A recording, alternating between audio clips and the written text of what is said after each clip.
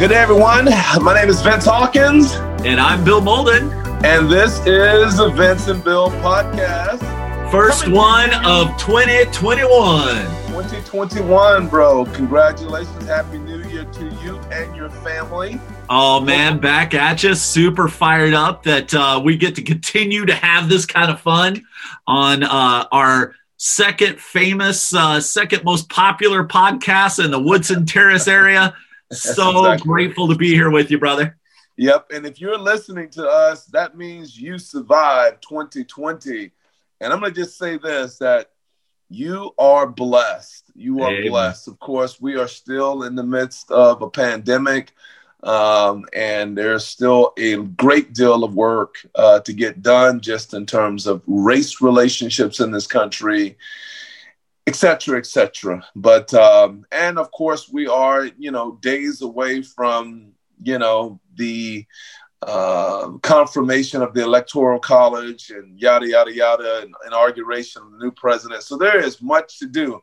However, all of that being said, it is exciting that we as a church are going to be going through the book of Acts in 2021. Mm-hmm. And we have a theme of good news.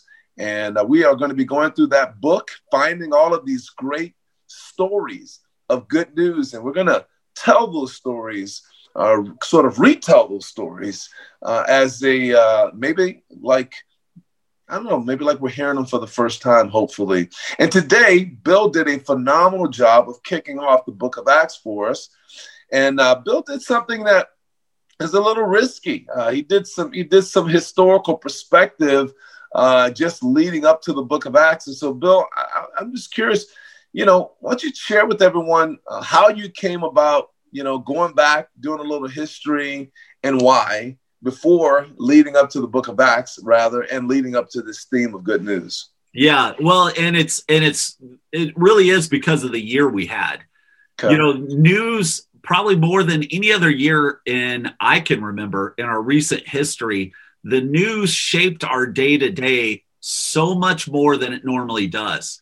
The way that we look at other people, the way that we respond to international news of a pandemic, the way that we started interpreting information that was come in, everything's been shifted. Everything's been changed. And just like when a news story comes out now, we immediately listen to it. We're forced to decide, is this true or not? If it's true, how do I interpret it? And then we filter through what interpretations we're going to hold on to. And then if it's true and this is what it means, then I have to respond. And and for me, with all of that going on in our own personal background, I just felt it was important for people to understand that the gospel, the good news, was news. Yeah. That there is a story, there is a turbulent story happening in the first century. The Civil War that lasted 13 years ended, maybe somewhere between 15, 20 years before Jesus's birth. Right. I mean, that's recent. And as slow as kind of the mop-up process of Octavian becoming Augustus and then Augustus, all of a sudden you start to understand why Augustus wanted to have a census. He needed to know. I mean, he's still fortifying his empire, and so, and especially in a territory that belonged to his enemy. Right. He's kind of cleaning up. And I think it's important, especially with Herod the Great and that background. This is all going to inform how the early audience, the first audience, responds to this new proclamation, first by John, then by Jesus, then by his followers eventually in the book of Acts, that something significant has happened. It's either true or not. We have to make some interpretation, because if it's true and this is what it means, then it's got to change everything. That's good. That's good. One of the things you did really good is that you sort of you talked about good news, But then you also said that, we have a responsibility, I think is the way you turned it. By the way, if you haven't listened to the sermon, you go ahead and click on that button below. Listen to the sermon in its entirety. I think you will be informed and inspired. But you talked about how, we have a responsibility to share the good news and not just share advice. Oh my and you really, you actually put on the screen good news versus advice. Maybe you can kind of expound on that a little bit. Yeah. And, and again, I found myself doing this, good advice means you kind of reach out to people in order to help their marriage. You kind of reach out to people so that they could have a better version of themselves. If they would just follow this path, if they would just do it this way. And I think that's why our evangelism's a little flat. I think that's why our fruit is a little flat, because it's not like it's not good advice. It is, especially when you get into the Bible study and you kind of drop the bomb on them. You're on the wrong side of history here, Bubba. Right. You need to jump on over. But that's not what was at the heart of what they were sharing. Right. They were sharing something that was epic, that was kind of hard to wrestle with. That was at first hard to even believe. What? God became flesh and then God died. Yeah. But then God rose again. All of that stuff would have been so, that's either true or it's not. And I think what ends up happening when we just boil down all we know to good advice, this will make you a better person. This will make you a better Christian. We dumb down the gospel's effect. Yeah. And I think that's where, and again, I'm preaching to myself on that one. I've done that. I've gotten to know people and said, dude, you need to study the Bible with me, not because it was a newsworthy event, but because this will help your life. Yeah. And I think people that hear it that way kind of file it away in that self-help type of thought. And I think it gets boiled down to a different moral code, a different philosophy. And of course we know that, the Word of God is so much more than that. No, you're spot on. I love that point. And of course, one of the great things is, as you started out, as you kind of gave the history and the perspective, and introducing us to the Greek term for good news, which is euangelion. So, which is awesome. And but then sort of giving us the history, if you will, and just the impact of the good news. That Octavian, he was bringing peace, and it was the announcement of this good news to the world. He was this God, if you will, was going to bring, or son of a God, was going to bring, peace and prosperity and good news to the world. But then parallel on that to Jesus, who was indeed the Son of God, right. And really the one who's going to bring peace and going to bring good news. It's powerful, right? When you look at it that way, that Octavian being the son of a God, but then Jesus coming on as the Son of a God, the Son of God, okay, the true Son of God, bringing peace, real peace, and bringing real good news. And how that really would have been for the Roman world, that was going to create a lot of conflict, right? Yeah. A lot of tension. And it's why Jesus had to go, right? It's why he couldn't stay. You did a great job of explaining that. I shared with you earlier. I just had never heard it put that way. Really, really, really well done. Anything else you want to share on that, by the way? Well, I just think, to me, I think it's going to create an exciting lens to read the book of Acts through. Yeah. Because you have a very small group of people that now see the events that have unfolded. They know it's news. And now they have to respond. And then, of course, they even misunderstand the news. The first thing we're going to see in the book of Acts, them asking Jesus is, at this time, are you going to restore the kingdom of Israel? And Jesus is like, not just Israel, people.